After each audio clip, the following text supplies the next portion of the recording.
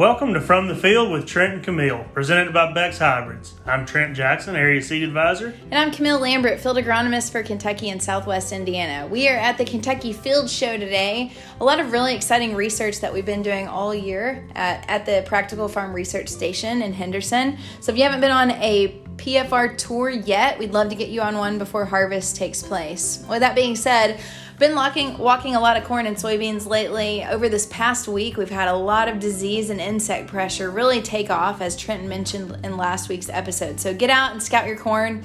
Want to make sure we protect the ear leaf and at least one leaf below so that we can keep filling the ears as much as we can. Soybeans, we've got some pod feeding insects starting to move in, such as stink bugs. They can really get in there and start to take weight out of the pod. So we want to make sure we keep those numbers low and keep all the weight in there that we can. So make sure you're looking at your crop as we get closer to harvest. With that being said, we do see some corn that's starting to dent. So I don't think harvest is super far off, Trent. Yeah, I agree, Camille. Definitely within the next month or so, we'll start seeing some combines rolling. And, talking about disease pressure, we talk a lot about southern rust, and I don't think we're going to see near the pressure with that disease that we have in the past few years.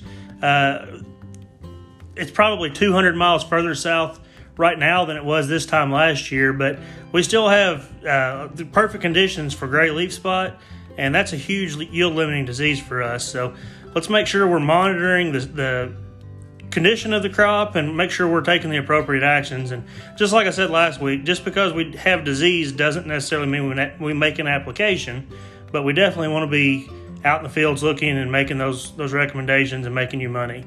Talking about equipment, many of you are taking advantage of our Commitment Rewards program, and Beck's is once again offering our early sign and select program. So any of you that sign a multi-year agreement before September 15th will get an additional 5 points towards your Commitment Rewards item. So that's a huge incentive to go ahead and get on board and get your Commitment Rewards done.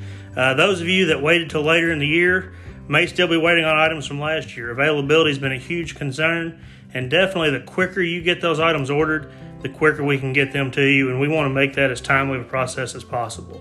So let's make sure we're moving forward with that and taking advantage of that as much as possible.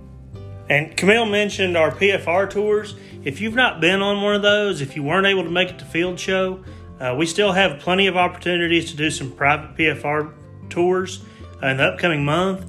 And that's a really, really great opportunity for you to get up here and see firsthand what's going on in the PFR farm and ask specific questions and look at specific studies that mean the most to your operation. So if you're getting the PFR book and you're using that data, this is the next step to really utilize that information and improve your ROI on your operation.